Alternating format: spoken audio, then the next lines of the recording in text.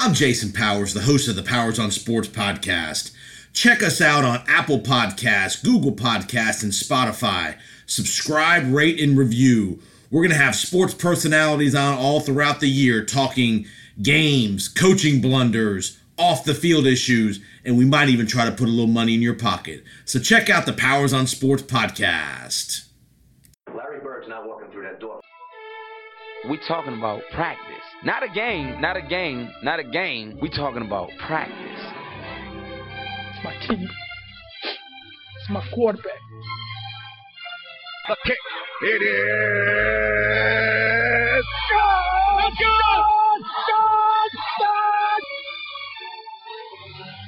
To be the man, you gotta beat the man. The 2-1. Swung line drive left field. One run is in. Here comes Green. Here's the front of the plate. He is safe. Braves win. This is the Powers on Sports podcast.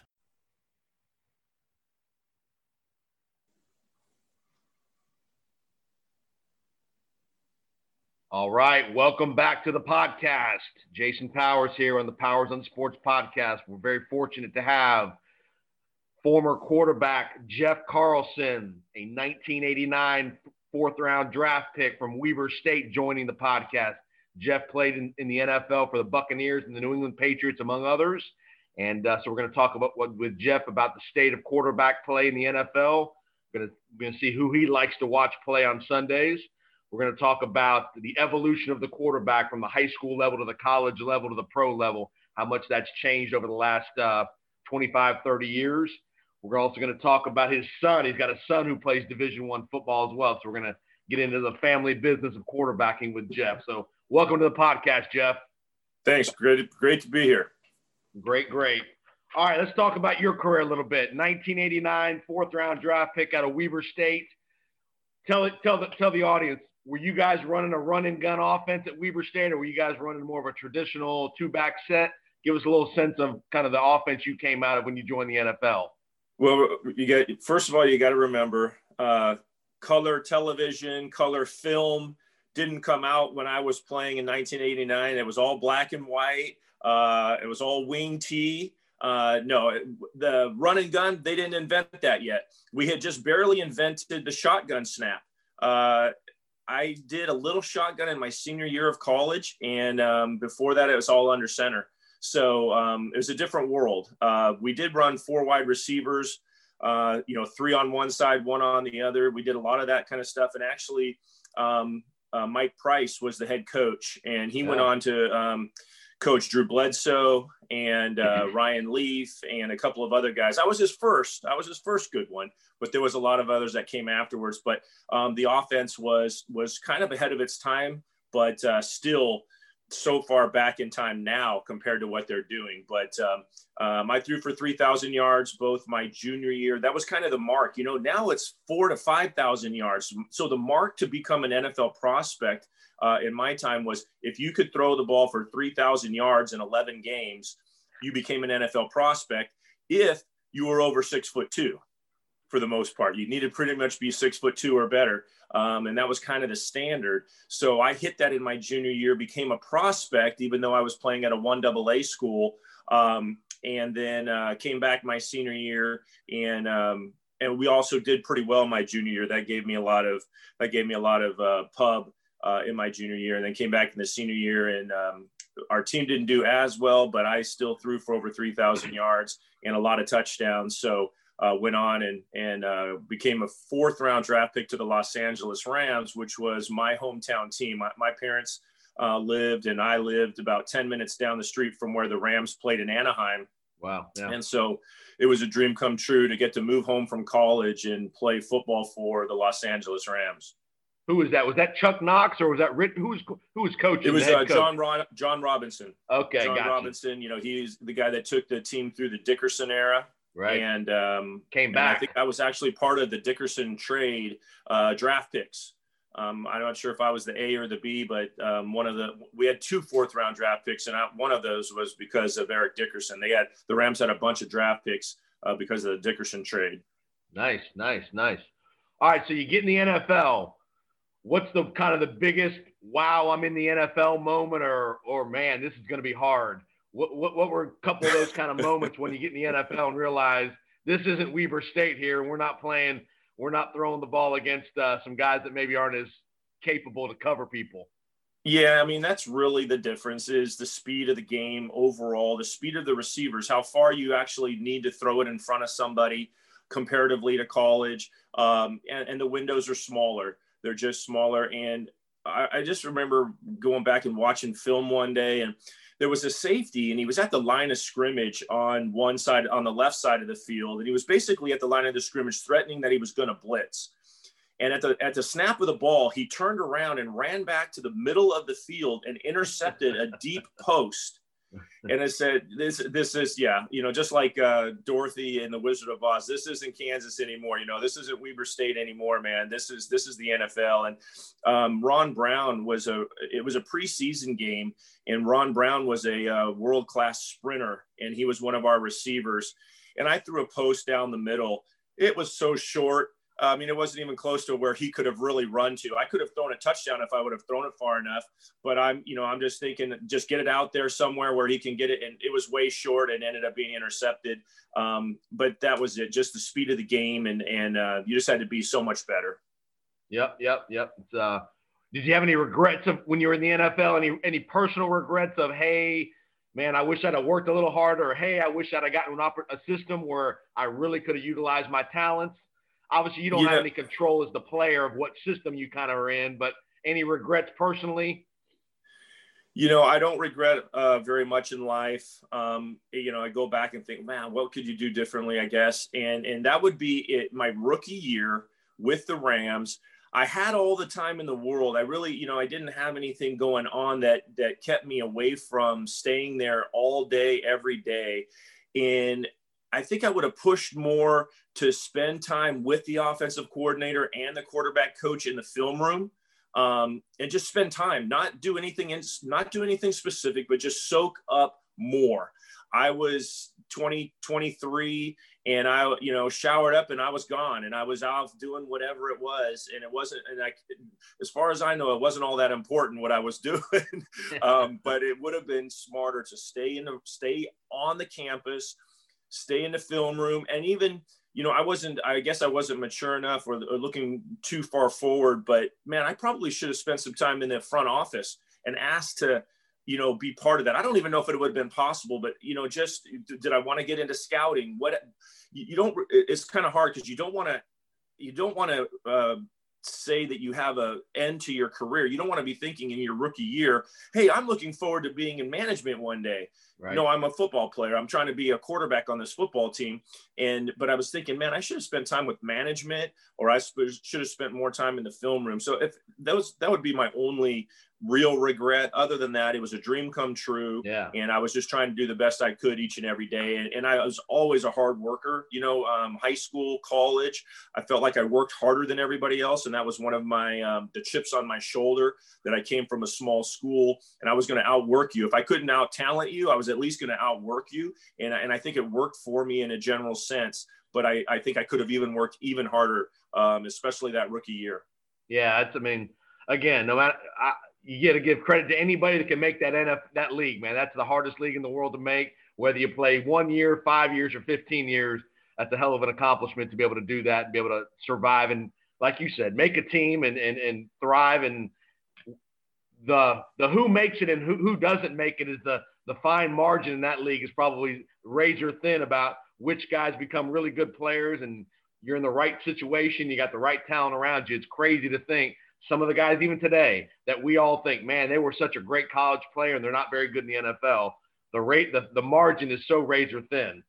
It really is. And I don't think people give enough respect to that, and how well you have to do things to make it and actually make it on a roster, not get a tryout, not get, just practice in the summer, but actually make an NFL roster and then get a chance to actually play in a real game. All of those are different steps and different levels, but I live in Tampa now. I grew up in Southern California. In Southern California, if you ran into a player or a former player, it was very, very rare. You just didn't see them. It just wasn't part of it. here in Tampa, we have got NFL players just all over the place. And I think the respect factor or the understanding of how hard it is to get to the league is a little different. My kids saw NFL players all the time. Every team, every high school team here has at least one NFL player coaching, former NFL player coaching. Like, oh, it's a dime a dozen. It's so easy. Now that my son, and we'll talk about him later, Hayden, now that he's in college, you know, I try to, it ain't easy to get to the league, brother. No. It is so hard. And so many things have to come together for it to even get a chance. And there's a kid from Tampa. His name's Michael Penix. He's a starting quarterback for Indiana. He just tore his ACL for the second time in 1.5 years, I think, something like that. He's a great talent, but man, he just tore his ACL twice. Will he get there? I don't know. He has the talent to do it, but man, so many things have to come together. You have to stay healthy just for the opportunity to give yourself a chance to get to the NFL. It was crazy. I was telling you before we started, I referee high school football, and I did a game Friday night down at Manatee High School, Manatee and St. Thomas Aquinas, and I look over my shoulder on the sideline, and who's the defensive coordinator calling plays? Hall of Famer Jason Taylor. Sure. He's out there calling plays and coaching his son and screaming and getting into the game, calling the plays. Like you said, you see Aquinas has been a who's who of elite NFL talent. Michael Irvin's kid has gone there. The Shula family is all connected. Everybody's connected down there. But I like Coach Shakur at Manatee as well. But it's a who's who of guys at Aquinas. That's absolutely true. For sure. Like you said, there's NFL guys all over the place down here. Real quick, what caused you to want to stay in Tampa? I mean, obviously you're a California kid and guy. What caused you to want to live in Tampa? And you've been here for 30 years. Yes, I have. Well, when I finished playing football in '94, I got sick. I have rheumatoid arthritis, and it attacked a lot of my joints. And so I couldn't continue playing after '94. And I didn't want to stay in Tampa. I said, what do I want to do in this heat, in this humidity, mosquitoes, alligators? You know, all I did was look at the negative, or at least I thought they were negative at the time. And my wife and I actually did move back to Southern California. And I started in the pharmaceutical sales career in Southern California. And then my oldest son, his name's Noah. He's at FAU, actually, played football at FAU. And he tore his ACL. And he also tore his labrum in his shoulder. And so he had his issues, and he's graduating from FAU this month. But we had him out in California, and you know, it's too expensive to live out there. The taxes are too high. All of those things. Houses are twice as expensive.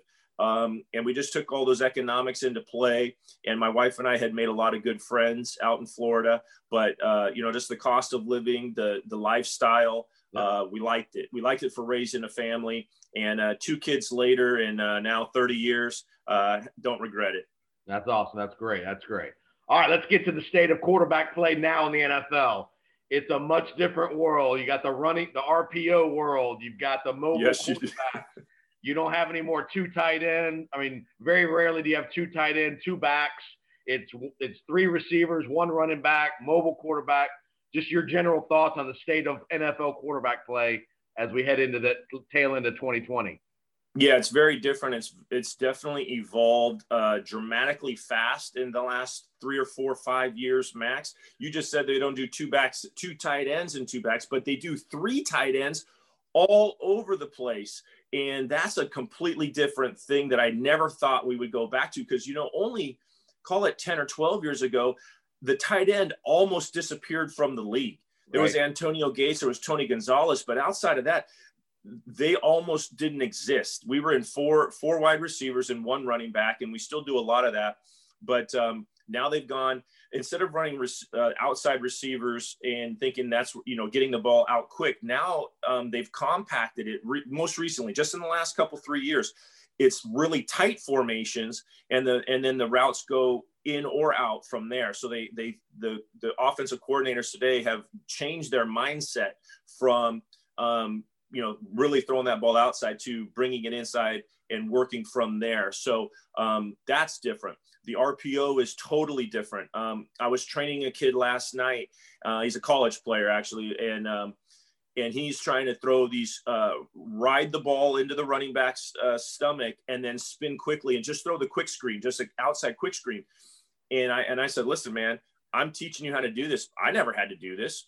This wasn't invented when I played. I don't, you know what I mean? So I'm just working through the proper mechanics of how to get yourself turned around quickly and be able to make accurate throws. So it's a different world, but it's a great game. And why I love football so much. It has evolved so many different times, and there's so much thinking and design that goes into playing well. You know, I mean, you talk about that. I love the Kansas City Chiefs offense. Not only Patrick, a little, I think it was a little kid or a parent, I can't remember, who asked me a couple of days ago, you know, well, which quarterbacks do you like? Same question.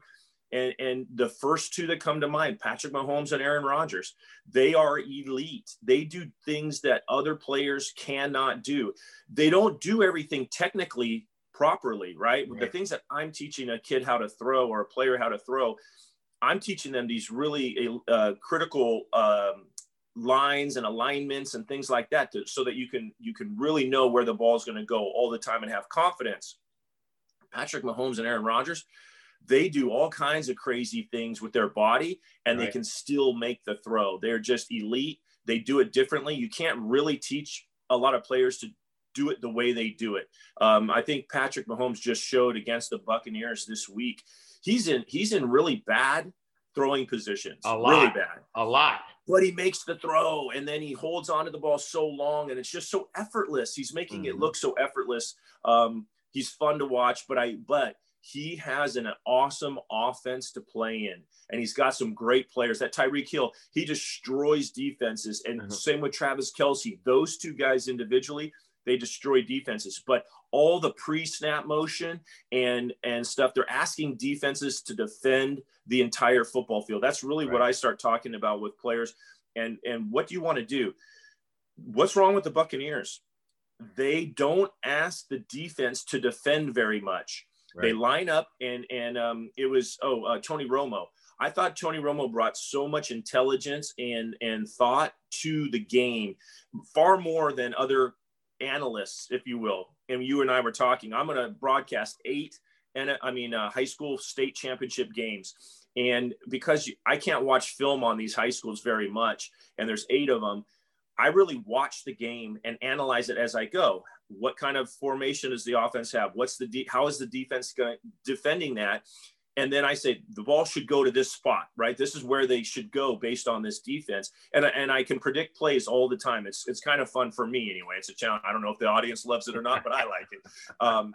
But the Buccaneers do not ask the defense to defend very much. They line up and run plays. Well, that's just man-to-man. You know, it's a man-to-man type of a league. And if you don't cross another player behind the other player and make those two guys that are supposed to cover man-to-man, get them confused, you've pretty much lost the game before the snap. And what Kansas City does is they create so much fast motion, it creates mistakes by the defense. So the teams that are doing that best are the San Francisco 49ers in a general sense, and the Kansas City Chiefs. And the Kansas City Chiefs are, I think, light years ahead of the 49ers. The 49ers move, but they don't do it as quickly and cause as much confusion. But those are the two best teams right now, and that's kind of the game that everybody's trying to emulate. And quarterback play seems to be now more about a game of probability. When you shift, when you motion, you realize, are they in a zone? Are they in man? And that, like you said, it dictates where the ball goes more times than not, and it increases your probability of success.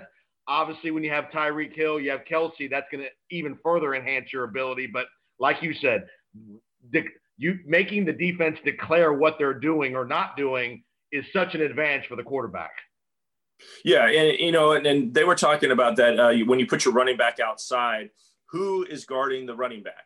Right. And then he runs back into the backfield. And then, a linebacker came back so they're running man to man. If he was outside in the corner stayed outside, they're probably playing zone. That's almost the smallest part of the whole thing anymore. But if you just run a guy across, you are making, because even though they're in a zone, the game is played by humans, and humans make mistakes. Sure. And so that's something I was talking about with guys last night. I had a quarterback and receiver on the field, and we're talking about the concept, the inside guy run on a 2-receiver side. The inside guy runs a deep corner route, and the outside guy runs a 5-yard hitch route, and they stop. And it's everybody has the concept, and it's called smash. It's a universal word. Hey, run smash to that side, and it's a corner hitch. Right. And it's what's it good against? What defense is this good against? Who do we want? What do we want to throw it against? And you can throw it against anything with minor adjustments. And that creates, the quarterback has to throw it to a certain spot or whatever. But you're playing, a lot of times you're reading the defender should be doing, right? His responsibility is to cover the deep, not to get beat deep.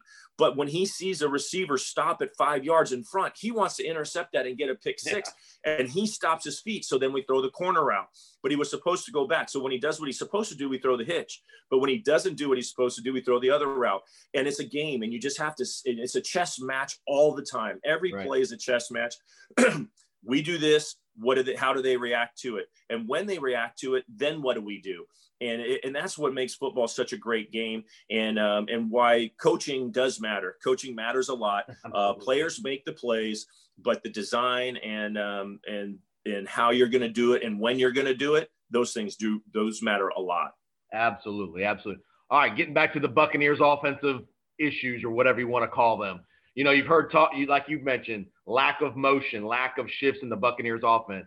Are they making Brady throw the ball way down the field way more than he's comfortable doing? He's more of a 7, 8, 10-yard thrower as opposed to a 25, 30-yard thrower. What are your thoughts on what the evolution of the Buccaneers offense for the first 12 weeks, and how do you think this bye week is going to help them maybe move into the last 4 weeks of the season? So if you and I had done this interview in August, I was just saying, you know what, between Bruce Arians, Byron Leftwich, and Tom Brady, that quarterback head, if you will, coaching head, those three together will be able to come up with some awesome concepts. Do what Tom does best, what Tom likes the best, and use a little bit of what the coaches like the most, and put them together. And we're going to have something special. And that's without spring practice, without summer practice, without a training camp. They're going to come up with something good. I've been wholly disappointed in what they've come up with from a creative standpoint. I'm so bored to tears and think that what they're doing is terrible most of the time. Have they made good plays? Did Gronk catch a touchdown pass this week? Yeah, sure. They've done some stuff.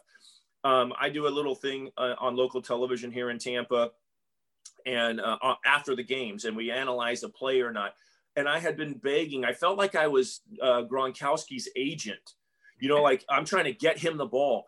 I don't need to try to get Gronk the ball. The Bucs need to try to get Gronk the ball. They didn't bring him in and pay him so that he could be a blocking tight end. And I don't know if you followed that, but Arians earlier in the season, we have wide receivers that can catch the ball. We don't need tight ends to catch the ball. I'm like, are you the biggest idiot in the world? Right. Who is Travis Kelce? Who is there's a number of names that I can't even come up with right now, but there's some great receiving tight ends. Darren Waller for the Raiders. There are a lot right now, 10, 12 guys that are just killing it in this league. Yep. And he says, we have receivers to do that? Well, no, you barely have receivers to do that. You have 3 unknown dudes. You got Mike Evans and you got Chris Godwin. And I think Godwin's okay. I think they're misusing Mike, and he's got 11 or 12 touchdowns on the year, which is going to set a Buccaneers record. And they still haven't used him anywhere near like they should. Right. And he's almost invisible in the first half of almost all of their games. Not every single one, but almost all their games. Just this past week, Gronkowski was getting the ball. Mike Evans hadn't even seen the ball. And I'm thinking, this dude is 6'5". He's pretty darn fast. Anytime you get him singled up and you can create him to be singled up, you should be throwing him the ball. You will get a pass interference call, or you will get a catch or an incompletion. And it's okay to get incompletions, but just go right back to him, throw it again, and he's going to catch 1 out of 2, right? Sure. Or 1 out of 3, and you got 30 yards down the field. Doesn't matter. I think they're misusing him. I think they took way too long to discover that Gronkowski is still an amazing talent. And I think they put his hand down on the ground way too much. You're abusing him by asking him to block. He is such a big body. Scoot him out, even put him outside as a wide receiver, because, you know, with 4 and 5 wide receiver sets, put Gronkowski on the outside. Who is going to guard him? If it's a linebacker, Gronkowski is more athletic and can jump and catch better. If it's a small guy, he'll go up and over the top. He is a mismatch like crazy, and the Buccaneers have not exploited that at all. And Mike Evans isn't all that much different. If you had both of those guys out wide, Tom Brady would have a field day every single game, and then move guys in and around them to create space. They would be killing it. I hate their running game. Have I gone on long enough? I hate their running game. Ronald Jones is being misused. Right. He is a downhill runner, yes, but they have not just tossed the ball outside and just see if we can threaten the defense outside of the tackle box. Right. They run into the back of the guards or the center on a regular basis and get 1 yard, and then they throw an incompletion, or they run again. And it's right. 2nd and 10, 2nd and 9. I mean, 3rd and 9. Tom Brady, I don't know that. I do not have the stats, but I would be willing to bet that Tom Brady has thrown from 3rd and 8 or more than any quarterback in the league. That is not his fault. Why is he throwing downfield and sometimes missing? Because the first 2 plays have been horrific. I'm telling you, they don't run play action very well. They've run it some, and there's been some good plays out of it, but they don't really create very much from their play action game, which they should. They should really go back to play action all the time. But they just run the ball on 1st down and get 1 yard. And if you've been watching them, that's what they do a lot, way too often. They are way too predictable of an offense, and they just don't even. Ronald Jones has had a couple of breakout games and a couple of breakout runs, but very few. And it's not because he's not a good runner. You see the speed he has. You see the power he has. Yeah, he can't catch it. He couldn't catch a ball to save his life. They need a 3rd down back like yesterday or way before yesterday. Leonard Fournette and Ronald Jones are the same back, and neither one of them can catch. It was the 2nd or 3rd game of the season, and Vaughn, I think he might, I don't know if he's even hurt or not, but they need a 3rd down back. Right. McCoy hasn't seen the field. He's in a uniform. He hasn't seen the field in a month or more. They need a 3rd down back that can get out of the backfield, run up on a linebacker, or it does, even if it's a defensive back, it doesn't matter. Run up on him, go left or right. It's just an option route. Go left or right, catch the ball. That's what Tom Brady wants to throw, pick up 1st downs, and keep moving the chains. I was on a different thing the other night, and the guy that was opposing me said something about the Bucs depend too much on the pass and don't depend on the run enough. I'm thinking, why would you depend on that run? The way they run it, it's terrible. It's not helping them at all. They need, and a lot of those option routes are running plays. The swing routes, the little option routes, those are glorified running plays anyway. So that like Tom had in New England with James White, with Kevin Falk. Those are running plays. I thought that's what we were going to really see a lot of using that screen game to get the ball outside a little bit, get people in space, get the running back in space. Right. Now, I mean, Ronald Jones and Fournette have both been disappointments in catching the ball. I mean, Tom has done, Tom really has kept his cool, very much so comparatively to what I've seen in the past. I mean, he has a really straight face, I mean, he hasn't blown up very many times other than at his center. When the center got a bad penalty, Chicago. Remember that? Yeah. Yep. And he blew up at him. But other than that, Tom's really kept a calm demeanor. And I don't know if it's frustration and he's just, he's seething inside, which, I know he is. Every single time a running back drops an easy ball, he is seething inside. I know that. But there is so much potential for this offense that they are not using. It's very frustrating as a fan to watch. Yeah. I mean, and I think there's still hope for them these last 4 weeks of the year, obviously going into the playoffs. I think this is a big week for the coaching staff to, like you said, if we're going to run the ball, let's give Ronald Jones 18 carries a week. Let's don't go 8 carries for him, 7 carries for Fournette, because to me, Ronald Jones is the better running back than Leonard Fournette at this point. Give him an opportunity to tote the ball 15 to 18 times a game. And like you said, be a little more creative on offense, have some shifts, have some motions, and not just run straight routes down the field and hope your guy can win. Have a little creativity, get Gronk more involved. So I think there's still hope, but like you said, the coaching staff needs to evolve a little bit with Tom. Yeah, it's frustrating that we're this far into the season to think that things are going to change. Sometimes you can take that deep breath and a step back on your bye week and come up with some new, maybe call an old ex-wife or a girlfriend or somebody and get like, hey, what are you seeing out there? Call the coach that you used to coach with, who's been retired for 10 years. What are you seeing? And get a different perspective or something that maybe they come up with something new in the bye week. I hope so, but unfortunately, in my life history, coaches can be kind of obstinate, and like, oh, screw you. You think you know all the answers? Jeff Carlson on a Zoom call. You think you know all the answers? We're in here every day, at 5 a.m. to 12 p.m. or whatever it is, 12 a.m. I guess till midnight.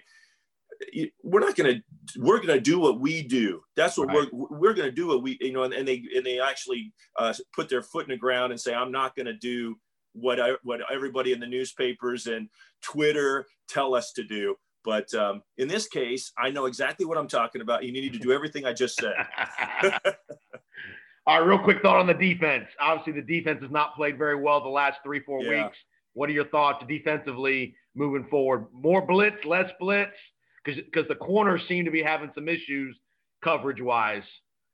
When the Buccaneers were incredible right around the turn of the century, they created a ton of pressure with their front four, and then Rondé Barber would blitz every once in a while and do something different. But this team is not getting enough quarterback pressure out of their front four. Shaquille Barrett was unstoppable last year.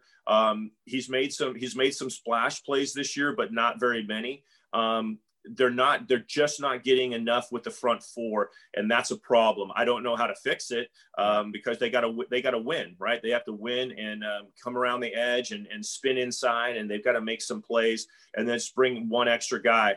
But they're beating the defense because the front four is not getting enough quarterback pressure. So then you have to bring 5, and then you have to bring 6. And I know on the broadcast they've mentioned that that Todd Bowles blitzes more than anybody in the league, or pretty darn close. So when you bring more than most people, you're leaving yourself vulnerable in the backfield. Matching up man-to-man against the Kansas City Chiefs, it's a rough go for anybody, no matter how talented you are. But I'll tell you what, the way they did it, they lost the play before it was ever snapped most of the time. Tyreek Hill scored on a long crossing route. Yeah, he was beat before the play ever happened. The game was done, and he scored. That was the one he backflipped on. I analyzed that play after the game, and it didn't matter if he went across the field or up the field. He was going to win. So it's tough, but their front four has to do a better job to help the back 7. Cool. All right, let's get to a topic a little closer to your heart. Your son was an accomplished quarterback in the Tampa Bay area, Steinbrenner High School. Now he's got the opportunity to play at Florida International, FIU. Coach Butch Davis down there. Just your general thoughts, how happy you are as a dad, more than forget the football, the coaching part, just how happy you are for your son to get an opportunity to play at the next level. Well, extremely happy. We took an unconventional route when he was kindergarten and first grade. I've trained quarterbacks his whole life, right? His entire life, my other son's life. Before they were born, I was coaching, training quarterbacks, and I did not want to pressure them to do what I did. Right. Playing quarterback and playing football, it's a tough sport. It's tough. And so when he was in first grade, give or take, his friends played soccer, and he got into soccer with his friends and really didn't do anything else. Later on, they both picked up street hockey and then ice hockey. We did for like a couple years, never anything formal, but so they kind of, they tested the waters out in all sports. But the youngest one, the older one, played football every year, one way or another. He played football every year. The younger one, he was exclusively on a travel soccer team. And he did that up until basically his freshman year. And he burned out on soccer on his own. Yep. So even though Dad would say negative things about soccer under his breath, before we had dinner and I was praying, I would say, and soccer sucks. And, just did all kinds of subliminal things about how bad soccer is. That's a joke for all you soccer fans out there. I was just messing around. I took to it. I ended up watching a lot of Premier League soccer, as it developed over here. Cable TV did, so we could watch a lot of English soccer. So I watched and really tried to get into it, but he ended up burning out his freshman year. And he played flag football in junior high school just for the school team, just something a little, but that was it. And then he finally just said, I think he thought in his head, listen, I'm not going to the English Premier League. I'm not going to wherever. And when you start getting to that level, you go, wait, all the kids in college are from South America and England or Europe, is where our American scholarships in soccer go to foreigners. Okay. Yep. And so it's very hard to do that and play at a high level. And I think he just saw, you know what, I can throw the ball pretty well. And, I don't know if he had me in his head at all, as far as, my dad can teach me and all that. But we ended up going to Steinbrenner, and we almost followed my other son at Tampa Catholic. He went to Tampa Catholic, and we almost followed him and just decided to go a different route. And we went to Steinbrenner. Didn't know what the quarterback situation was. That really wasn't it's a really great school. Yeah. And so we went there, and in his freshman year, the senior quarterback had already torn his ACL and decided he couldn't play his senior year. And they only had one other quarterback. So the coach calls me, hey, can I bring Hayden up from the JV? Hayden's never played a game of tackle football. He played in a little church league when he was 7 years old. He hasn't played football since. So he has not played in a tackle football game. Now he's on an 8A Florida football program, and he's never played in a tackle football game in his life. And he's the backup quarterback. Right. It was interesting. Now, he didn't play that freshman year. He only got into a couple of games and just barely threw a pass or two. No big deal. Come this sophomore year, he's the starting quarterback. So he still hasn't played in a game, and now he's the starting quarterback. And the team struggled through that sophomore year for a lot of reasons. And the junior year was only slightly better. And then a coaching change at the offensive coordinator position changed the world. And that, we're talking about coaching, right? It matters.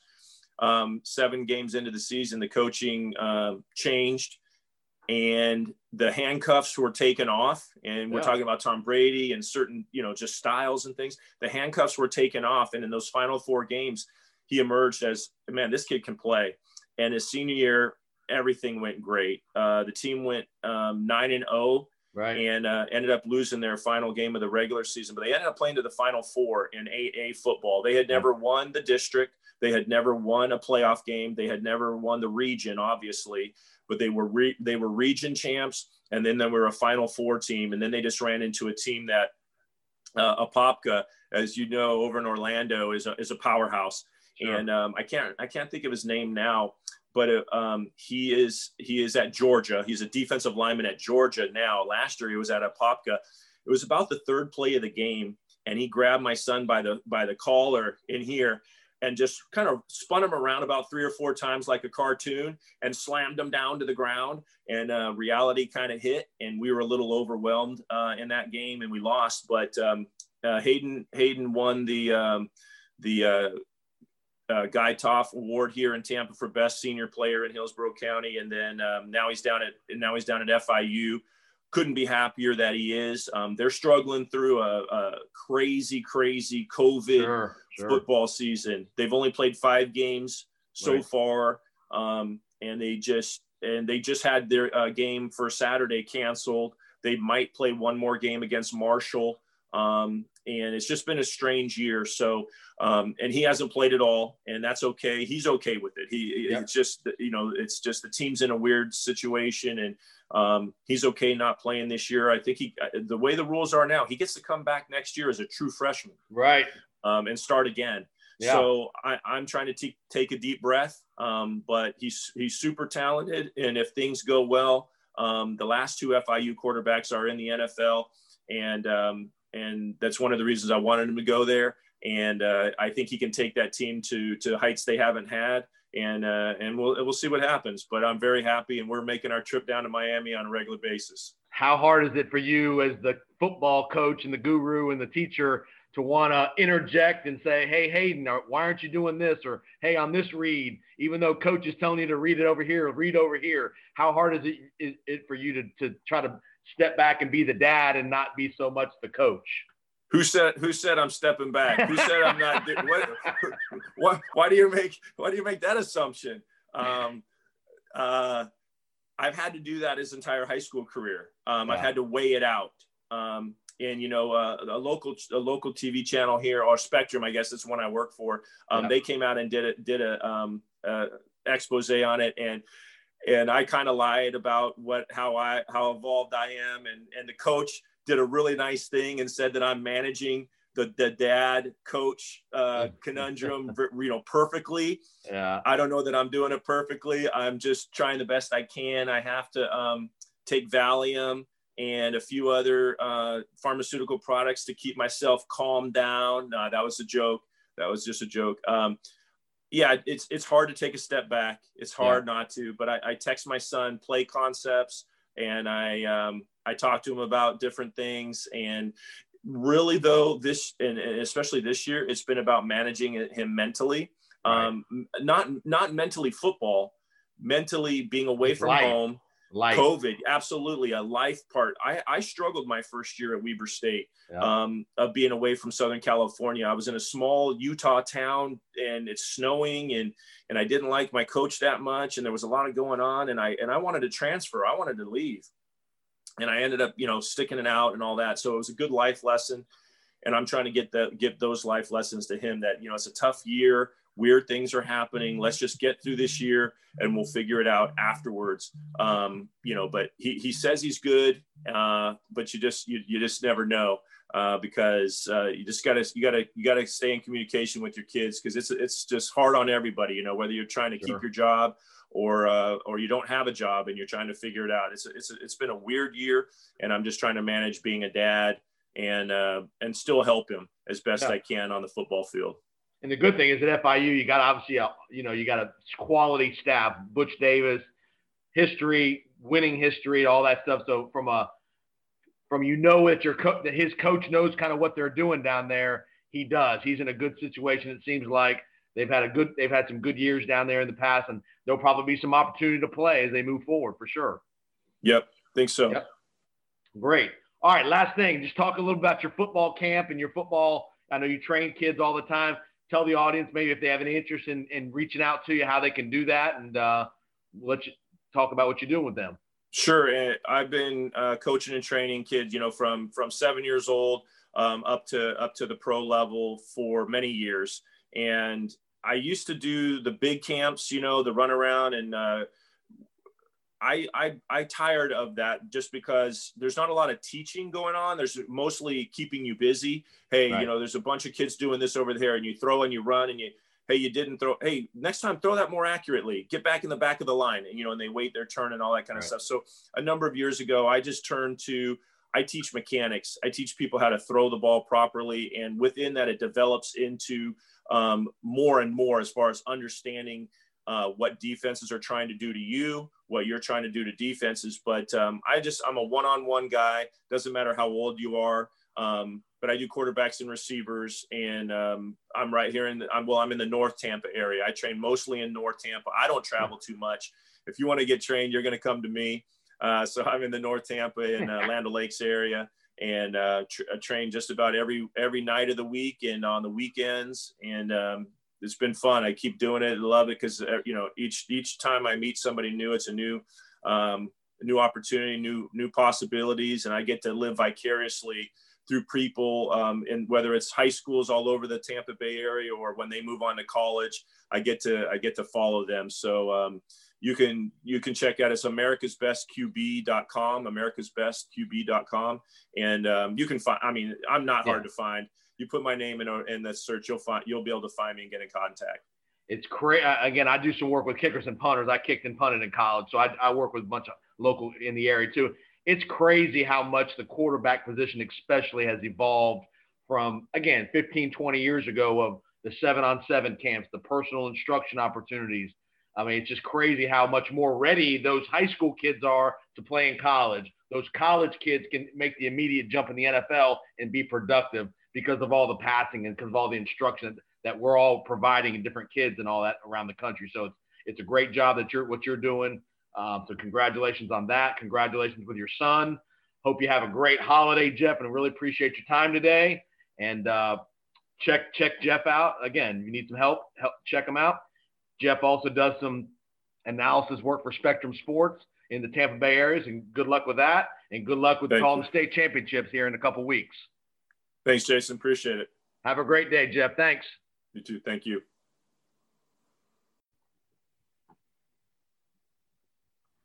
All right, we're back. Hopefully you enjoyed that interview we had with former NFL quarterback Jeff Carlson. Lots of good stuff Jeff was spouting out about quarterback play and all. And now our next guest on the podcast is my man back from my SEC insider live from Birmingham, Alabama. To welcome in Mr. Michael Banks back to the broadcast podcast, whatever you want to call this. Welcome back, Mike. Thanks, Jason. How's it been going? It's going okay. Before we get started, you're right there in the epicenter of ESPN, the highlights, the game of the day, Scott Van Pelt, Thompson High School with the miraculous finish in the 7A state championship game, a place we both know very well, Thompson High School right there in Birmingham. A wild finish last night against Auburn High School. Was the game in Tuscaloosa or was it at Auburn? Yeah, it was in Bryant-Denny. So Auburn High School is playing in the state championship in Tuscaloosa against Thompson High School. Mike, give us the quick rundown of the wild turn of events. Thompson is down 9 points with about 30 seconds, minute and a half to go. Auburn's kneeling down to kill the clock, and then what happens? And this is 5 days after the Auburn Tigers came in and got curb stomped by Alabama in Bryant-Denny as well. Just a side note there. But they down 9 with less than a minute and a half. Kneel down central for Auburn High School down back towards their own goal line. They end up having to punt the ball, block punt, runs it in for a touchdown, onside kick. And then play or two, I think. I can't remember. It was 1 or 2 plays into field goal range. And walk-off winner. They kick a 35-yard field goal at the gun. 29-28. Thompson back-to-back state champions. They finished up undefeated. For those of you that don't know Thompson High School, that is where Tua's little brother Talia went after Tua came to Alabama from Hawaii. The family moved to Alabaster, which is where Thompson is. And Talia went and played 2 years for the Warriors in Thompson. And Thompson has always never really been a really good program here in the state. And then Talia went, and kids have started to move that way. And they've now taken back-to-back state championships and taken the crown from Hoover as the team to beat right now. Everybody knows Hoover High School from the glory days of MTV and all that stuff. Yeah, a national power most years, but Thompson is. They made a great hire about 5 years ago. They hired a new coach who had a bunch of success. They pumped a bunch of money into the program, artificial turf field, new facilities, and they're trying to be big league competitors. And now they've won 2 state championships in a row. So, yeah, we know that high school very well. And I'm a Hoover alumnus, so it does pain me to see my team not to be the one on top after so many years. Hoover's won 6 state titles in the last 12, 13 years or something like that, something crazy, ever since the Two-A-Days MTV fame, as you were mentioning. So some crazy stuff here, right down the street, about 45 minutes from me here in Alabama. Yeah, and I've refereed many a Friday nights at Thompson High School. That's a game we used to referee when I was refereeing in Alabama. So I know Thompson very well when they were terrible back in the days, 10, 15 years ago, when they were 2-8, 3-7 kind of team every year. All of a sudden, all those kids have all of a sudden popped up in Alabaster. For real. Talia's junior year, his first year, which would have been Tua's freshman year at Alabama, and obviously Tua would have been a senior this year. They beat Hoover for the first time in, I think, 33 years in the regular season, but then Hoover repaid them in the playoffs. Hoover won the state championship that year. Taulia then they lost in the regular season his senior year, but beat Hoover in the playoffs that year, but then lost before the state championship. And now the 2 years since Taulia's been gone, they have back-to-back state titles. So yeah, crazy stuff. Yeah, a little side note, I'll tell you about I'm fortunate. I'm going to referee tomorrow night in like the quarterfinals of the Florida high school championships. I'm going to be down at Palmetto High School. But last Friday night, I refereed Manatee versus St. Thomas Aquinas. For those of you that know St. Thomas, they're a national powerhouse in high school football.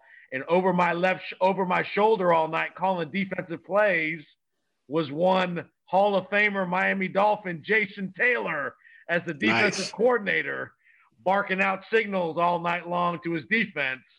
His son played, at least one of his sons plays for St. Thomas. I think he might have actually had two kids on the team, but one for sure was playing. So that was kind of my Friday night last week, was me and Jason Taylor shooting the shit a little bit on the sidelines. He had a couple of choice words for the quarterback when his team was up 38-0 on defense. The other quarterback ran out of bounds a couple times to avoid getting crushed, and he was not real thrilled with that quarterback not taking the lick and running out of bounds, preserving his body. So, all right. So we'll see what tomorrow night at Palmetto High School has in store for one Pewter Powers in the quarterfinals. St. Thomas came up here and played Hoover a couple years ago, actually. Yep. Hoover schedules a lot of these big-name teams from Florida, Georgia, even Texas they played. Yeah. When Tebow was in high school, Hoover senior played. Year. Yep. Tebow played up here in Hoover before he committed to Florida. So, yeah, Hoover plays those teams pretty regularly. They're not afraid to go out and schedule those games.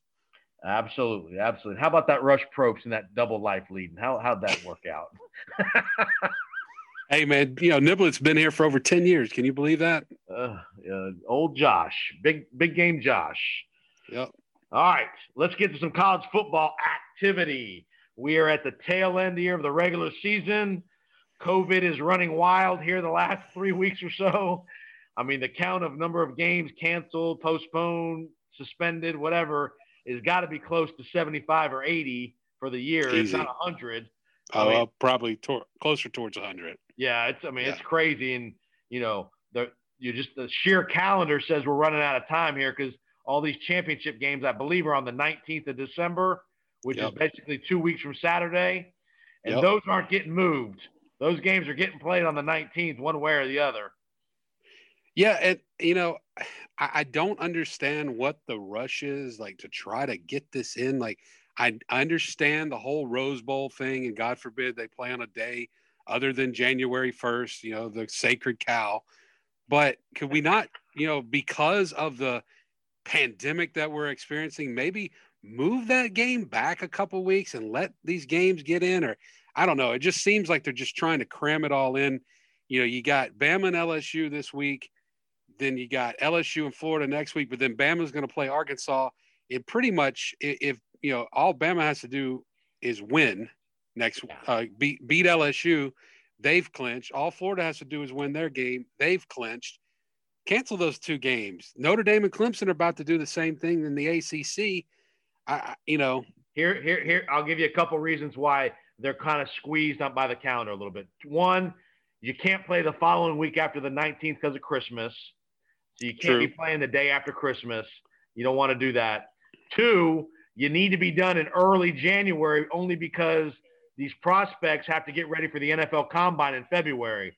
And you can't be rolling up till February playing college football games because all these kids that are NFL big-time prospects aren't going to play in the college game. They're going to, even though it's a championship situation, they got to think about their future. So these guys got to be done, have a little rest time and recovery so they can get ready for the Combine. But you know what? I mean, by the time we get to that, there's only going to be about 4 teams that are going to have anybody still playing because all these other guys are quitting anyways. And yes, I use the word quit, because it's December. The opt-out phrase is done. That's Right. a tired phrase. That's back from September. Terrence Marshall quit.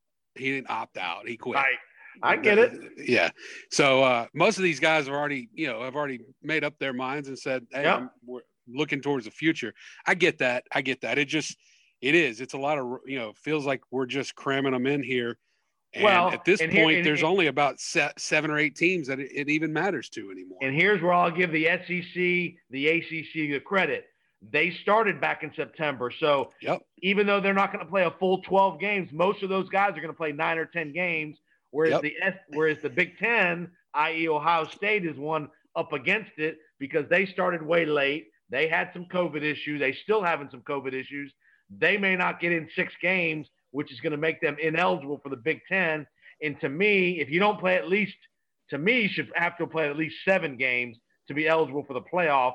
But that's going to be the dilemma for the playoff committee is if Ohio State only plays 6 games, are you going to vote them in over a 1-loss Clemson or a 1-loss Notre Dame or a 1-loss Florida or Texas A&M?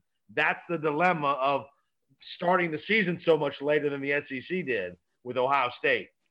Yeah, I mean, personally, I feel. I mean, you say 7, I feel 8. I think that you got to have at least 8. I mean, to really, 7 fine. I don't think 6 is enough. I mean, I understand that 6 is, you win 6, you're bowl eligible in a typical year. But and not only that, who in the world besides Indiana, Ohio State will have no games that are going to be against any real competition, because by the time they get to the Big Ten championship game, if there is even a Big Ten championship game, who are they playing? Right. I mean, Northwestern. You're playing Northwestern. I mean, yeah, I know they're better than Reese Davis, but and that's the issue with Ohio State is Penn State was really down this year. Michigan was down this year. So it's not all Ohio State's fault, but when you only play 6 games, you don't have any really good wins, then you're going to get affected you should get affected in the breakdown of who's got the stronger team and strength of schedule and all that stuff. Well, and especially, everybody's using conference only. There is no out of conference strength of schedule. But right now, if you looked at the strength of the conferences, the Big Ten's strength of conference is not very good. It's just not very good. I mean, Wisconsin's a good team, but they can't play barely played. Indiana's a good team, but now they're without their dynamic quarterback. Ohio State, that's it. The rest of that conference is not very good this year. I mean, like you said, when Penn State's down, Michigan's down, Nebraska's always down, but those teams are down. It's going to make it tough for Ohio State, like you said. Yep. So, all right. So do you have any issues with the rankings this week? Alabama 1, Notre Dame 2. What was it? Clemson was Clemson 3 or 4? But it was Clemson, Ohio State. It was those 4 were the 4. Do you have any issues? What do you think of BYU at 14 and Cincinnati at like 8 or 9? I thought BYU at 14 was a little low for them. I personally don't think they should be in the top 10. Really? Maybe. I don't. I mean, I get that they're undefeated, but again, they have not played. I mean, you're playing North Alabama. I mean, come on. That's one game. I know, but still, I mean, when you got a North Alabama on your schedule, it's hard. It's hard for anybody to go, well, this team's legit. And I understand there's, but are they any less legit than Ohio State based on who they played? I mean, you can make that argument, but let's be real. Let's be real. If you put those 2 teams on the same field, you really think that BYU is going to give them a fight? I've heard lots of people out of Vegas have said that if BYU were to play Notre Dame or BYU were to play an Alabama or Clemson, they said if BYU would play Notre Dame, the point spread would be like 3 or 4 points. If they played in Alabama, it'd only be like 9 or 10. It's not like it'd be a 21-point, beating. I mean, this year, I will say BYU is fully legit on the offensive and defensive lines. They've got legit lines of scrimmage power. They've got their quarterback's really good. That Zach Wilson is really good. But, in the grand scheme of things, is it really going to matter? Are you going to put them in a playoff? Forget about Ohio State, Right. Alabama, Notre Dame, Clemson, and then take your pick between Florida, Texas A&M, or even Cincinnati. You're going to put them in over Cincinnati. I'm not putting them in over Cincinnati. Right. So I don't think it really matters in the grand scheme of things. I still think they get a group of 6 or whatever it is. But I don't. Yeah, I mean, you're telling me BYU couldn't compete with Texas A&M? No, I think they could. I think they could.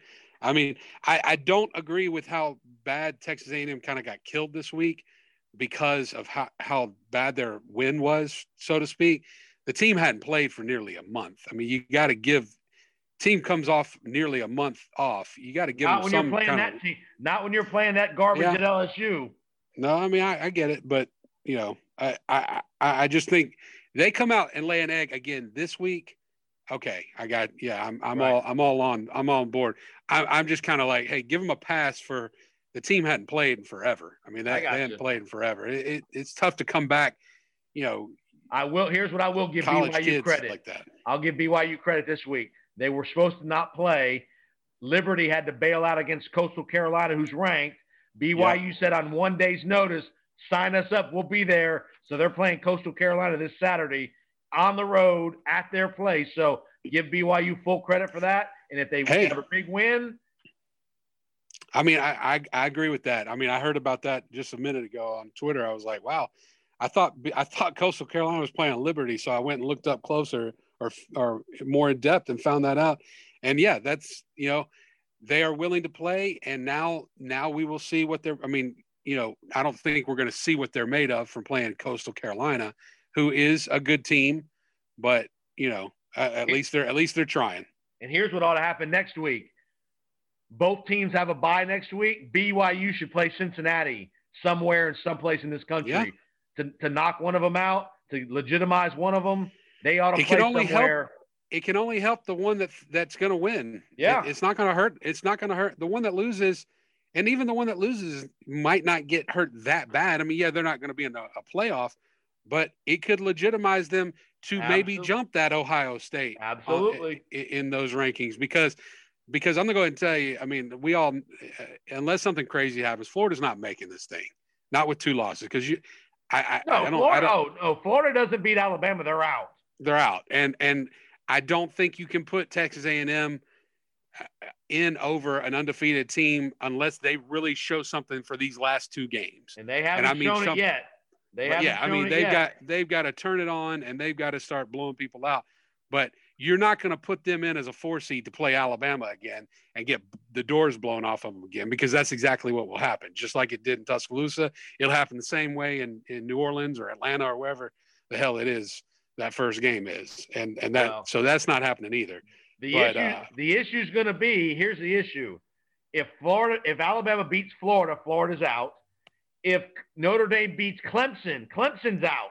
Yeah. Who gets the 4th spot then?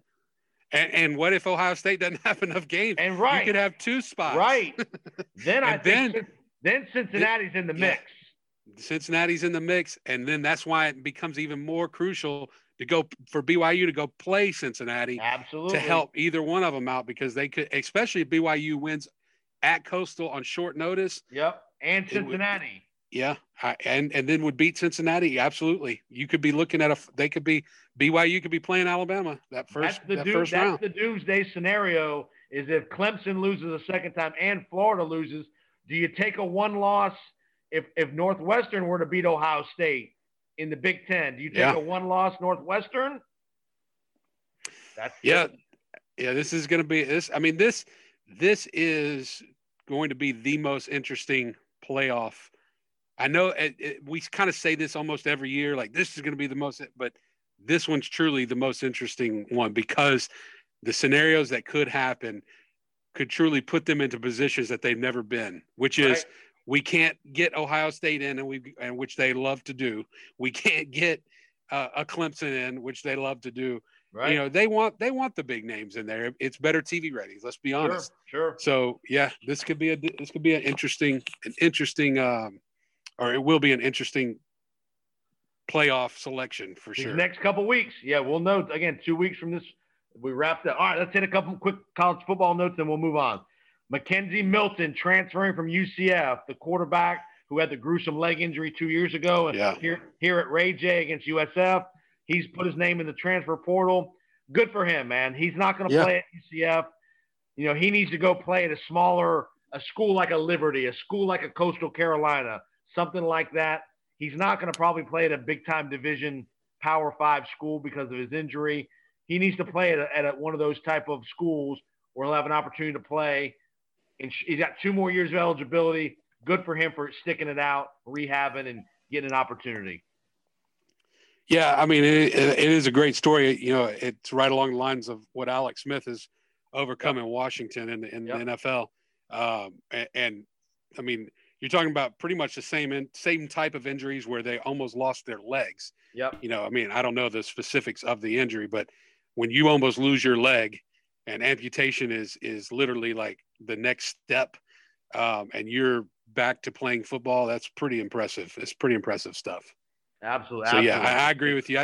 I think maybe a smaller D1 Power 5 school. Yep. Somewhere that a place. I'm gonna give you a great example. A place like USF here in Tampa had all kind of quarterback problems. Need a player. Now again, is he going to be the same player he was 2 years ago? No, probably not. But that'd be a good name to bring into the program. A positive light. A guy that's got a lot of winning experience, culture, that kind of stuff. So a guy like him at a place like USF, or like I said, a Coastal Carolina kind of place, a Liberty kind of place. That's kind of on the rise, but not humongous Division I football. Well, especially a place like Liberty where if Freeze is still there, you're going to play for a great offense, and it's really going to help your case. So, yeah. Right. All right, let's go to Derek Mason getting fired at Vanderbilt. I don't have a problem with him necessarily getting fired because he's not won and he's had a really poor year. Obviously, this year has been crazy with the COVID. Do you give him another year based on that? Here's what I had the biggest problem was. Vanderbilt just got all the positive publicity with Sarah Fuller playing in the game. Yep. Great accomplishment, great story, something that Derek Mason was very instrumental in happening. He allowed it to happen. He encouraged it. He brought her on board. And for him to get fired the next day, to me, is just super tacky by the university. If you're going to fire him, wait till the regular season's over. Yep. Get past Christmas, and then you have a small announcement and you get rid of them. And you do it, like you said, after all the hype from Sarah Fuller has died down. You do it when you do it after the SEC championship game, or like you said, during the playoffs, something where it's kind of back page news. Nobody really looks. I agree with you. Yes. Now, at the same time, I understand you fire based on results, but Vanderbilt puts no money into their program. Their facilities are trash. Let's be honest. I mean, Sarah Fuller's kicking on a better field in soccer than she is if she plays a home game at Memorial Stadium. I mean, if you've been there, it's garbage. Yep. So if you're not going to put any money into the program, you're really shouldn't expect anything. Right. And they could be a decent team if they would just put some money into the place. Right. You can win with teams that are so-called smart programs.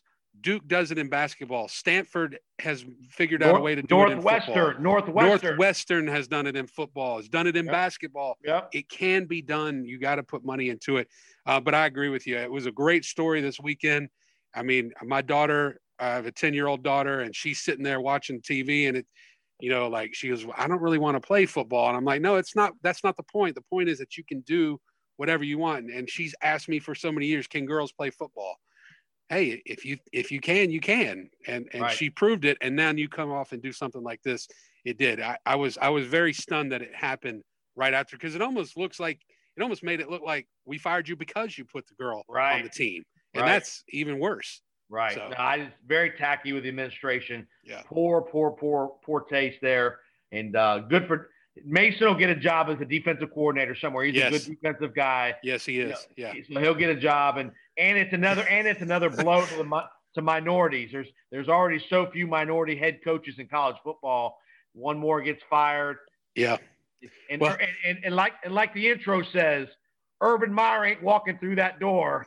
No, nobody. Yeah. I mean, I heard him on SEC Network on Monday morning, and they're talking about trying to get the guy from Coastal Carolina to come. And they're like, he ain't coming there. Right. Because that's not that big of a step up if you're not going to put any money into the Right. facilities. And he can get a job at a Georgia Tech or someplace like that right now. He doesn't need to go to Vanderbilt. Right. But yeah, it was a bad, but yeah, he'll get a job as a defensive coordinator. He can get a job as a defensive coordinator in the SEC. I mean, he is a good defensive coordinator. Guy will take him in Alabama. Once he takes Pete's keys, he'll take him really quick. So, I mean, although Pete has turned it around, but yeah, he's a great defensive coordinator. He'll get a job. I don't know about he may not be. He's not great, but he's a good coach. He's a good defensive coach. He's a good coach. And he'll be a good recruiter for whatever program he goes to as well. So that'll help as well. All right, couple games. Let's talk about a couple quick games here, and we'll move on. Is Florida in any upset alert going to Knoxville this week? I think if the weather is bad, and I've heard that it's supposed to be snowing, if it snows, how many times has Florida played in snow? Think about this. Never. How many times has Florida played in Knoxville in December? Never. These are uncharted territories and uncharted waters for some of these programs. If it's bad weather and Tennessee could control the running game, right, and control the clock, control the ball, I don't know. I mean, it could be. I don't think it's going to happen, but it's definitely helpful that it's in Knoxville, and if that weather is like what it's supposed to be like. All right, last one. Back in your neck of the woods, Auburn hosts A&M. I think this is big upset alert for Texas A&M. Yeah, like I said earlier, they're going to have to come out and run them out of the gym. The only thing I think A&M is kind of ripe for an upset. The only thing that would worry me is Auburn. Are they playing for anything anymore? I mean, they just got blown out by their rival. Usually these rivalry games, this is it. Auburn's season is over. Right. Looking on to the Sun Bowl or the Shreveport Independence Bowl. So do they have enough motivation to get up for this game? If they do, yes, they have the talent to beat A&M, no question. If they don't, it's gonna be tough. Right. I'm with you. I think you'll get a big effort out of Malzahn and his guys because they weren't supposed to win the game last week, obviously against Alabama, but I do think you'll get a good effort against Texas A&M. All right. So you're listening to the Powers on Sports podcast. I'm your host, Jason Powers. Got Michael Banks on board from Birmingham, Alabama. Talking a lot of college football. We're going to get ready to head to the NFL here. So appreciate you listening. Tell your friends about our podcast. Subscribe, rate, and review at Apple Podcasts, Google Podcasts, Spotify, and Pandora. So we'd appreciate it. Give us a listen. Share it with your friends who are all big sports fans. Again, we just had Jeff Carlson on, former NFL quarterback. So we're gonna give you good information, good content leading into the football weekend and moving forward. National Football League, Mike. We are in week 13. Fantasy leagues. Most fantasy leagues are getting close to the end here, the end of the regular season. We're getting the stretch run here for again, fantasy owners, for playoff positioning, for fantasy and real football. Your thoughts? Yeah, it's Pewter coming. In a must-win situation, in a rare must-win for Pewter Powers. Even if you win, if I win, it's lights out, buddy. So but I can still get a wild card berth. But my point is, no, it doesn't look like it. I'm running the numbers one more time, but it's not looking good for you. It's not looking good for you. Oh God, Pewter. It would have to. There'd be a lot of things to come. Yeah, you got to really pull for the Pinoche this week, and that's not a good thing to do right now. Yeah, it is. I cannot believe the fantasy season is in. Pretty much most everybody's fantasy season is in their last regular season game. It's crazy. The year, even with all the craziness that's happened, the postponements and everything else, the year's really flown by. I mean, it's over with. It just seems like we just started. And we even had a Wednesday night miracle this week. Not Monday night miracles. It Wednesday was afternoon. Wednesday afternoon miracle. Yes. Yeah. So we've had. How about this? If they played on a Friday, by the end of the year, after the season's done, saying that there's no more postponements or anything else, the NFL will have played a game on every day of the week this season, because we played Monday, we played Tuesday, we played Wednesday, Thursday. They're going to play a game, I believe, on Christmas Day. Saturday. They got a couple Saturday games coming. Saturday games, and then obviously Sunday. So it's pretty crazy. Yep. For NFL fans, that's a dream come true, right? That's right, man. All right, let's get to your heart and soul. One Matty P and Mr. Bob Quinn up in Detroit Rock City. Mike is giving the salute like "see you later." Fine. Your thoughts on the pencil getting the deuces from Martha. Peace out. Don't let the door hit you on the way out. Thanks for your service. Thanks for screwing us up for another 5 years or however long it's going to take to rebuild this nonsense. We talked about this back in the draft preview back in April. You and I talked about it. Trade Stafford. Trade him. Get a first round pick, maybe a second first round pick for next year, or another second round pick this year. Draft Tua, draft Herbert. Either one. Herbert, right. Either one. Who cares? Flip a coin. Draft either one. Start over. Rebuild. But because Quinn and Patricia are in the last year basically on death row, we can't take that kind of chance. We've got to win now. You're not winning with that roster. It's not happening. You mean Jeffrey Okuda's not locking down half the field?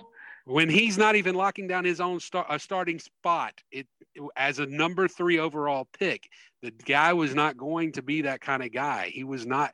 He was the highest rated corner. He is not Sean Springs. Back in the day. He is not Patrick Surtain back in the day. That's not who he is. So is he Chucky Woodson? No Chucky Woodson? No. He's Buster Screen. That's who he is. He's Terry Fair back from your Lions days. Terry Fair returning, but he can't return punts. At least Terry Fair can return some punts. No. In all seriousness, where do the Lions need to go, coach? Do you want big name, or do you want more of an assistant guy? Offense, defense. What are you thinking? Well, defense has always been the Lions' problem, but look at Kansas City. Look at some of these teams that have high-power offenses. Defense is great to have, but defense is always going to be there. Look at your Bucs right now. Their defense was unbelievable. They got the doors blown off of them by the Rams pretty much as far as in the receiving game. Now, their running game is stopping the run's not been a problem. The Chiefs, Tyreek Hill embarrassed the defensive backs on Sunday. You've got to play to win in this league. You've got to score points in this league now.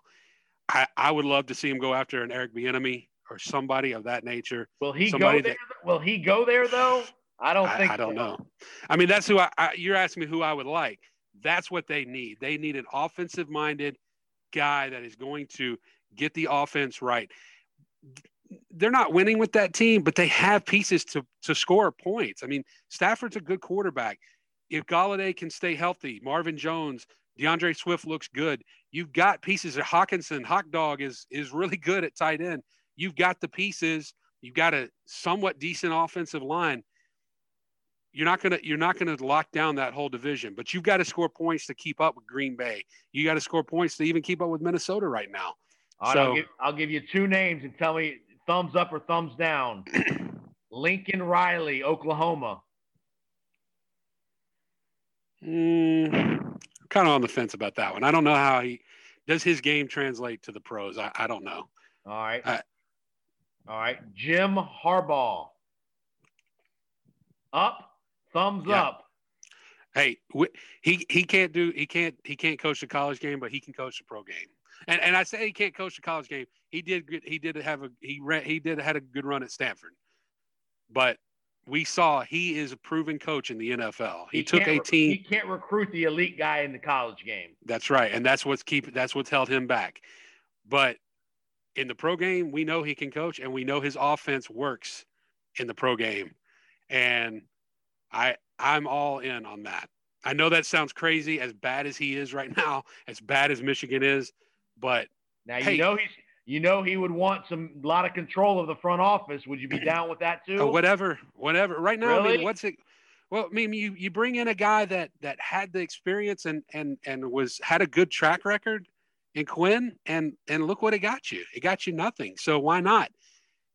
Let the guy shop for the groceries. If you're gonna cook the dinner, let him shop for the groceries, like now, Bill Parcells said. Now, is Martha going to give him a nice Ford Explorer Expedition part of the deal for the Harbaugh clan? Yes. Yes, that's included in the deal. Yes, no, I'm all in on that. I think that would be a good hire. Let him be the GM. Let him have the control over the roster. Like I said, now we talked about it in April with the Stafford thing. If you don't trade him now, you're probably not going to trade him, and now you can't trade him. I mean, you can't get a first-round pick. You might get a third for him. You're not getting a first-round pick for him anymore because his salary's now going through the roof too. He's hurt. He's one more year older. Yep. I'm with you. We talked about that way back in the spring, that they should have unloaded him before the draft and got as much. And the reason they didn't is Martha Ford put Patricia and Quinn on notice, either make the playoffs or you're out. So that's why they didn't do that, I think. Had that not been the directive from Martha, they probably would have seriously looked into doing that, I think. And what's crazy is, if they're healthy all the way through, if Stafford's not banged up like he is, they're in the mix. Galladay's not. Yeah, they probably are in the mix. But you're playing without your number one receiver. He's played like 2 weeks, I think, of this whole season. I know because I have him on my team, and it's frustrating. Your stud rookie running back has been out the last two. I mean, you're letting AP eat. I mean, you got injuries across the board. That guy ate a nice couple turkey legs on Thanksgiving. Hey, I'm just giving away talent here. I'm trying to give them to Don. Don's saying, no, I don't need no AP. I'd rather have Marquise Brown. All right, God. Got you AP. And I just remember week one, a lot of promise, and then DeAndre Swift drops the ball in the last play of the game, which would have won would have got off to a great start. Who was that? Chicago they played? Chicago, yep. Beat a division rival, would have got that regime. After that, it just kind of went, up all down, downhill. and then Yeah. So you're right. They're in the mix. If they stayed healthy through this year, they probably are in the mix right now. Yeah. Because I mean, right now, 6-5 is the last playoff team. They've got 3 wins. Yeah. They got 3 wins right now. They would have 4 if he doesn't drop that pass. They stay healthy. They can squeeze out 2 more wins out of that. No problem. Sure. Absolutely. Yeah. All right. Couple more NFL topics. What's going on in Philadelphia with Carson Wentz, Doug Peterson? Man, I don't think it's all Wentz. I know I sound like Brian Greasy as a Wentz apologist right now, but I really don't think it's all on him. I think that a lot of it is him. I think that offensive line is a travesty right now. I think that he is completely out of sorts, but that offense does not inspire anybody. The play calling is garbage. Is hot garbage.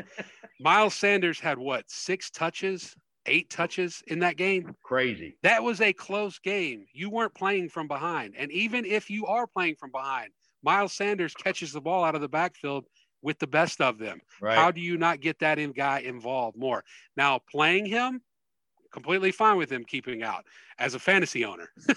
But why is he not in there? Why do you bring Jalen Hurts in for one play, take him out? Not a series. Why do you even bring him in to do that? It's so that whole thing is completely upside down there. I think somebody's going to go in Philadelphia. I don't know. I don't think all 3. I don't think Peterson, Wentz, and the GM go. One of those 3 guys are gone at the end of this year. I don't know which one. Yeah. Their drafting has been pretty bad the last couple of years too. I mean, drafting guys, their first-round players have not been very productive. One Pro Bowler. Yeah. One Pro Bowler. Wentz is gun shy. I don't know what's causing it, but that guy's afraid to stand in there and they showed 3 or 4 plays where guys were wide open that would be the primary read on the play, and he's not even looking their way. Yeah. I agree with you. I think that one of the 3 are gone. Their drafting has been bad. Peterson's play calling, I've said it. I know, we were on that text chain. I think Peterson's an overrated coach. I think he won the Super Bowl and that was great and everything. And he had a gimmick play to do it pretty much. But he also had a great defense that helped him out in that game. Other than that, I've never thought that he's been a great coach. And I think it's showing right now. He needs to give that play calling up right now. Or else he might not say it could be his job. Because I'm going to tell you this.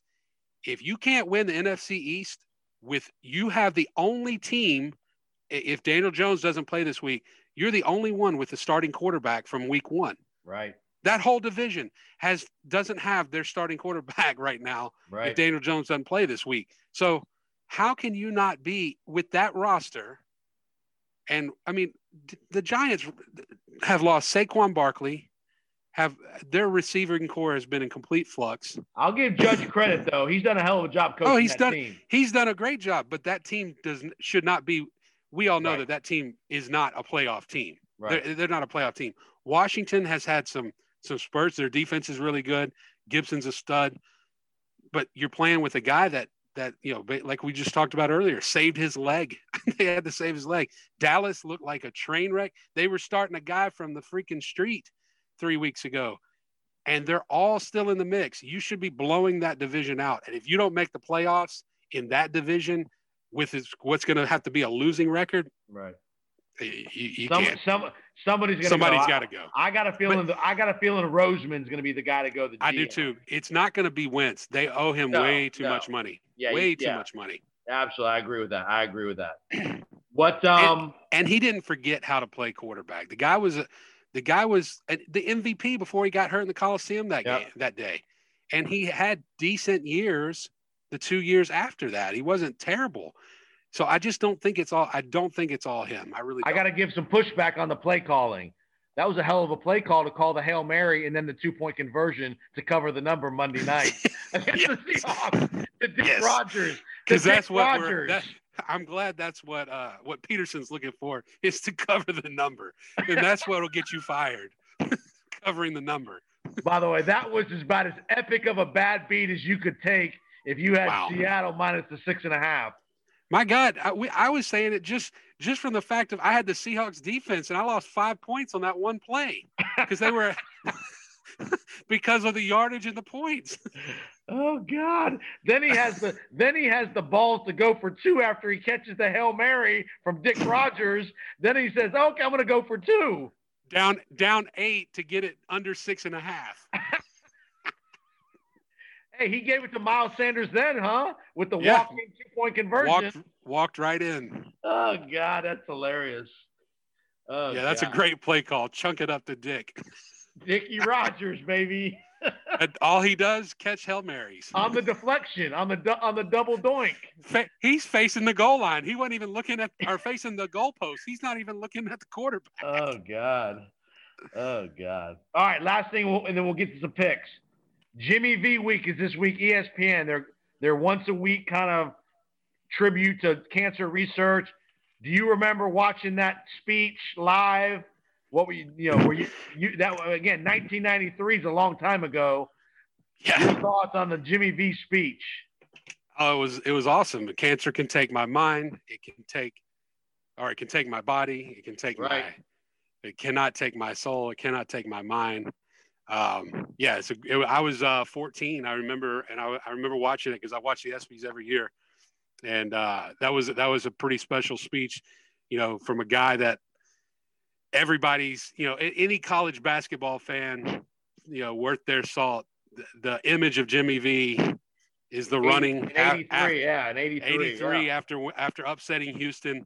And running, trying to find somebody to run to. It was like, I don't know who I got to run to, but I got to find somebody. Yeah. This is the best thing that ever happened. So that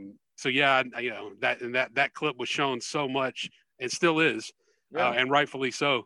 So yeah, a great speech. I do remember that very, very well. And if you remember afterwards, Vitale and Coach K had to go on stage to help him walk off the stage. He couldn't walk off. I mean, he was it. Yeah, that was just a great, that'll be a speech we'll hear. We'll listen to 50 years from now still. Yeah. With such, just a positivity and again, with so many people around this world that are fighting cancer and all different kinds of cancers and all different kind of situations. And it was just a great moment. And again, from a sports world, you're in a ballroom full of sports legends, and every one of them were in tears basically after that speech. So great job with ESPN. Continue to do that for cancer research and all that stuff. So, and you also have Stuart Scott involved, his memory involved in that too with ESPN. Absolutely. Now. Yep. And it just hit very close to home for a lot of people. Yeah. All right, let's go to some NFL picks here. We won't do every game. We'll just do a few games here. I'll get your opinion. Does the Darrell Bevell era in Detroit get off to a good start in Chicago Sunday afternoon? Give me 3 points. You know what? After the heroic performance by the Bears on Sunday Night Football in Lambeau. Yeah. I mean, it's hard for me to pick against my own team. And in this case, it's not hard at all. Chicago's lost, 5 straight? Yeah, they're got bad. Mitchie is in there scamming it up. Stealing money, just stealing, straight up stealing. I'll take the line. I'll take the 3, but I'll take the Lions to win that game. I think that if anything, you see what happened in Atlanta, you've seen what happened in Houston. These guys are tired of certain guys, and once they're gone, they feel rejuvenated, and they're like, I want to play now. I'm ready to play again. I know that sounds crappy, and some people don't believe it, think that's crap. But I think that let's play. There's a lot of people that did not like him in that building, past and present. Yep. A lot of people. All right. Actually, in a couple of interesting games, the Giants, the Colt McCoy era underway in New York, heading to Seattle. Seattle minus 10. I don't think the Giants can win the game, but that's a lot of points. And I think that defense for the Giants is decent enough, and the Seattle defense is not very good. Well, they've been better as of late, but losing Carlos Dunlap possibly is going to hurt them. I mean, actually, as of late, they've been really good. Last 2 weeks, they've been really good. Losing Dunlap could hurt. Jamal Adams makes that team go. That is a lot of points. Everything I've heard so far, though, Daniel Jones is still practicing. Like, he might actually play this week. I don't know why you would risk it, but at the same time, you're in first place in your division, so your season's still up. 10 points is a lot, though. I mean, obviously, I don't think anybody thinks that New York's going to win that game, but I would take the points on that. That's a tough sell to go double digits in the NFL against a division-leading team. I agree. I would take the 10 as well. Probably maybe the game of the week. The Rams head to Arizona in a must-win game for Arizona. They've kind of been cratering the last couple of weeks. Kingsbury, some very questionable game management in New England last week. Thumbs down by Mr. Banks in New England. Horrible. Golf was an apple or cherry fest last week against the 49ers. The Rams minus 2.5 going to the desert. Horrible play calling. I mean, you have there's 2 things either going on here. One, you have just completely fallen into a terrible play calling rut, or 2, Kyler is hurt way more than what they're letting on. Now, he can still throw the ball. So if you can throw the ball with the zip that he's still throwing it, it does not lead me to believe that he's hurt that bad, but they're very cautious. They don't want it to become worse, and that's why they're not running him as much. But there's no creativity. That goal line play was literally hand off to Drake straight up the middle. No creativity, not even an RPO. It was just handed off to him. Why? I mean, you've got DeAndre Hopkins on the outside. Christian Kirk has been a really good player this year. I know you're without Fitzgerald. That was a key loss. I mean, that guy does a lot for that team. I know he's not the guy he used to be as far as the numbers, but the blocking, what he does, as far as his smarts. Terrible play calling. I have to go with the Cardinals there. I got to take the Cardinals. I think I just have to believe that for two reasons. The last 2 weeks is where they've been bad. They had that tough game in Seattle that was on short rest. Thursday night's always tough to come back. New England does very well. We all know Belichick can scheme against your best, what you do best. On the at road, home, too. Yep. On the road, 12 o'clock. I have to think they come back home. They're rejuvenated. I think that they win the game. I'm gonna give you an upset special this week. Monday night, the 49ers are gonna beat the Buffalo Bills outright in Arizona. There's no point spread yet, but I think Buffalo will probably be either a 1 or 2 3-point favorite, something like that. I really like what San Francisco's doing. Yes, they're playing hard. They have not, they've been dealt a lot of bad cards these last few days with the whole "you can't play in San Francisco" deal. Yeah. I give full credit to Kyle Shanahan and company for doing what they're doing. He has proven as bad as a win it in the clutch coach as he has been. He has proven he still has control of that team, and that team is playing for him. They showed the injury list. I don't know if you were watching the game and happened to see. They had to scroll down for all the games missed by all of their players this year. I'm not kidding. They couldn't fit it onto one screen. It just kept going up and up and up and up. You're talking about no Bosa, no Garoppolo. Your running back situation has been completely in flux all year. Debo has been in and out. Finally came back last week and had a huge game. Ayuk been out. Your offensive line. Dick Sherman had been out for 8 or 9 weeks.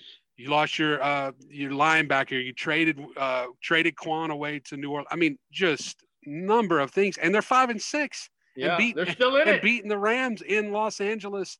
So yeah, they're still in the mix. I agree with you. I think that I think Buffalo did not want to go back to Arizona, the scene of the crime, as I called it, where they lost on the Murray Miracle or the Hail Murray, whatever you want to call it. Yep. Playing in Arizona the night after Arizona plays L.A. I'll take San Francisco on that too. Yep. Okay. All right, man. Well, here's another one. Yes. Here's another one real quick. If Lamar Jackson doesn't play, I'll take Dallas and Baltimore on Tuesday as well. Yeah, I'm with you on that one. I'm with you. Can Cleveland go to Tennessee and win? I don't think so. I don't think they can. I Baker Mayfield, and he missed 2 wide open throws the other day. I mean, he had 2 guys crossing in the middle of the end zone. He overthrew both of them. You're going to have to make plays. Cleveland's run defense is not very good. Derrick Henry can gash them. I don't think they can go there. And I also do not think it's going to be a blowout of any kind in Pittsburgh. I think Washington keeps that game a lot closer, especially with Pittsburgh on short rest. I think Washington keeps that a lot closer than people are going to believe. Than the experts think. What is the line? 8.5? No way. I don't think that at all. Especially if Connor's not back. They just lost Bud Dupree. That's a huge loss too, by the way, for the Steelers. Huge loss. Jimmy's going to be playing some serve and volley this week. Don't worry. Jimmy's going to be at the net. Got to get off that list. If not Benny Snell to the rescue for Peter Powers, as the Panoche are going to go on the road up to what's it, Villa Rica? Chula Vista. The exit. We've already played in stunning upset to get Peter Powers in the playoffs on the back door. I'm going to tell you, I will probably end up winning the points championship, and if I lose that game, I'll bow out myself. I will resign and concede like somebody isn't doing right now. Oh, God, man. Oh, Jesus. I can't lose that game. Oh, God. You're right. If you lose that game to that lineup, that there needs to be a congressional investigation. You're right about that. I mean, we're talking just for the fans out there of fantasy football. You know, everybody likes to give you their lineup. I'll give you the team I'm playing. You tell me if you think that this team could beat anybody. You don't even have to hear my lineup. If Jordan there's ever Wilkins. going to, real quick, if there's ever going to be a Samuel L. Jackson rise up moment at Gate A, Sunday is the day. Julio more than likely out. So Matt Ryan is his quarterback with no Julio. Jordan Wilkins and McKinnon are the stud running backs. Emmanuel Sanders, Renfro, Christian Kirk, DK Metcalf, the one stud on the team. Njoku at tight end. Oh, God. Wow. If I lose to that team, that is shoot a me. major wow. If I can't beat that team, oh, my God, if I can't beat that team. Oh, God. And, all right, Mike. Well, appreciate the time, man. Great job as always. Keep it. It was a balmy 40 degrees here in Tampa yesterday. A little warmer for tomorrow, my playoff game, but it's been a little chilly this week. So I had to actually had to wear a long sleeve shirt to work for a couple days. Yeah. It was down into the 20s Monday and Tuesday here. Yeah, it was nice, but it's warmed back up into the 60s today, 50s, high 50s. So enjoy the rest of the Alabama State High School Championships this weekend on Great 38 or whatever the hell the channel is they're playing it on these days. 68. The W. Pinson Valley for the 4A title. Yes, another local Birmingham team playing for the gold with the hoisting the trophy up in Bryant-Denny, where I actually called the state championship game. By the way, I'm one of the few people that can say they called the state championship game in Bryant-Denny and in Jordan-Hare. Not many people can say that, so I got a little history. So appreciate the time, Mike. Have a great weekend. And hopefully all of your guys test positive for COVID Sunday morning. Thank you very much. you as well. Have a good night. See you, Mike. See you, man. Thank you. All right. Appreciate you listening to the Powers on Sports podcast. Have a great week, folks. And we'll see you next time. Tell your friends about us. Subscribe, rate, and review. See you next time on the Powers on Sports podcast.